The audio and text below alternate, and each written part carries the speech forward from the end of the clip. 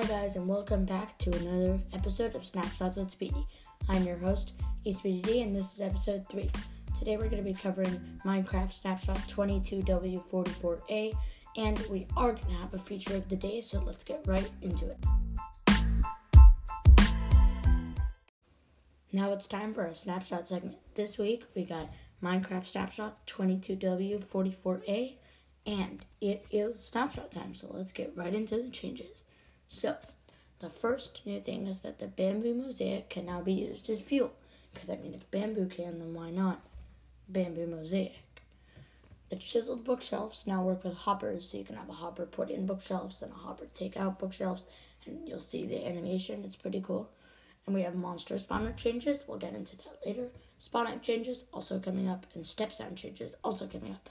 So here are the creative inventory changes of this week. They said it should be hopefully the final round of inventory changes, and I hope, because I think these are really good ones.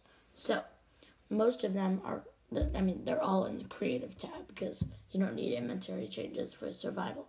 So, in the functional blocks, they added tinted glass and bee nest, and they moved the respawn anchor right near the beds, because they do the same thing. They reordered the pressure plates by functionality.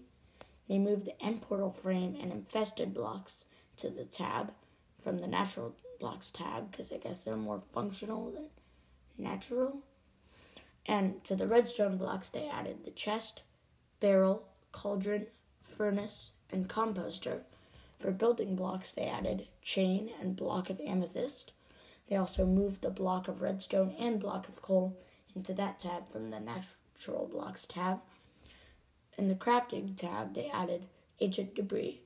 They also reordered these tabs for better consistency: the building blocks, natural blocks, and consumables.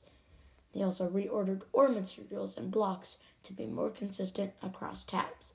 Next, we're going to get into the monster spawners.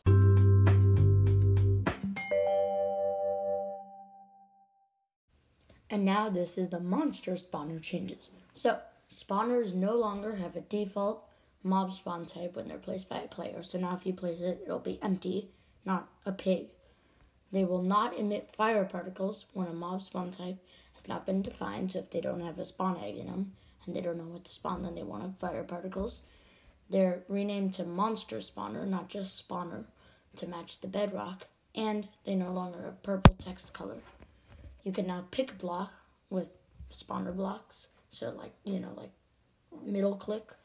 The mob type is now displayed in the hover description of a spawner item stack. So if you have one with the specific NBT data, the mob type will say there. And if it has not been defined yet, the hover description will describe how to set one. Now for the spawn egg changes, these are my favorite of them all, and I really hope they come to Bedrock because that's what I play. Oh, sorry about that. I just knocked something over. Added new spawn egg items for Ender Dragon, Iron Golem, Snow Golem, and Wither to creative mode. So in the menus you can find Iron Golem and Snow Golem, and the Ender Dragon and Wither you can find by using commands, and you can just use them as spawn eggs. Ender Dragon, it says right there, to prevent accidental destruction of player builds. The Polar Bear spawn egg has been changed, the colors, so that it looks different from the gas spawn egg. And now we're going to move into these sounds. Also, you can use all the new spawn eggs on the spawners.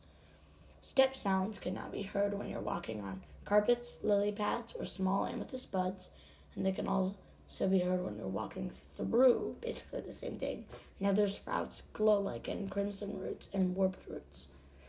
Technical changes is they have new game rules, and I think these are interesting, so I'm going to cover them this week.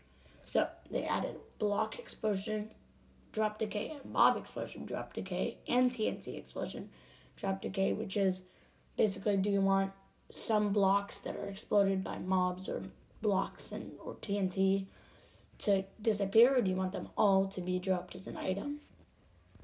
Snow accumulation height, you can choose how high, or if you want no snow to accumulate. So if you play on an SMP or something, and I know most SMPs don't like the snow, then they can turn that off.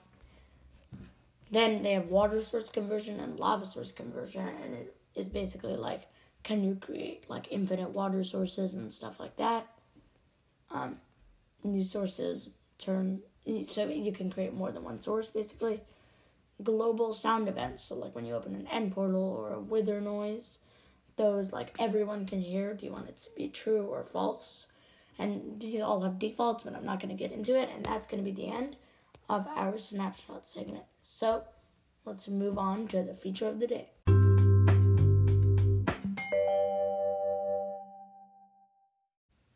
So today's feature of the day is the Iron Golem. The Iron Golem spawns in villages if there's enough villagers or doors, and it defends villagers from zombies and skeletons and spiders and illagers and all bad mobs. You can also spawn it in yourself if you want some help by putting 4 iron blocks in a T shape with a carved pumpkin on top. Or if you're in creative with the brand new spawn egg, you can spawn it in. And it will defend, and that is the Iron Golem. It is the feature of the day because of its new spawn egg, but also because it helps so much in villages, it helps so much in iron farms, and it helps a lot in the game overall. Now let's get into our outro.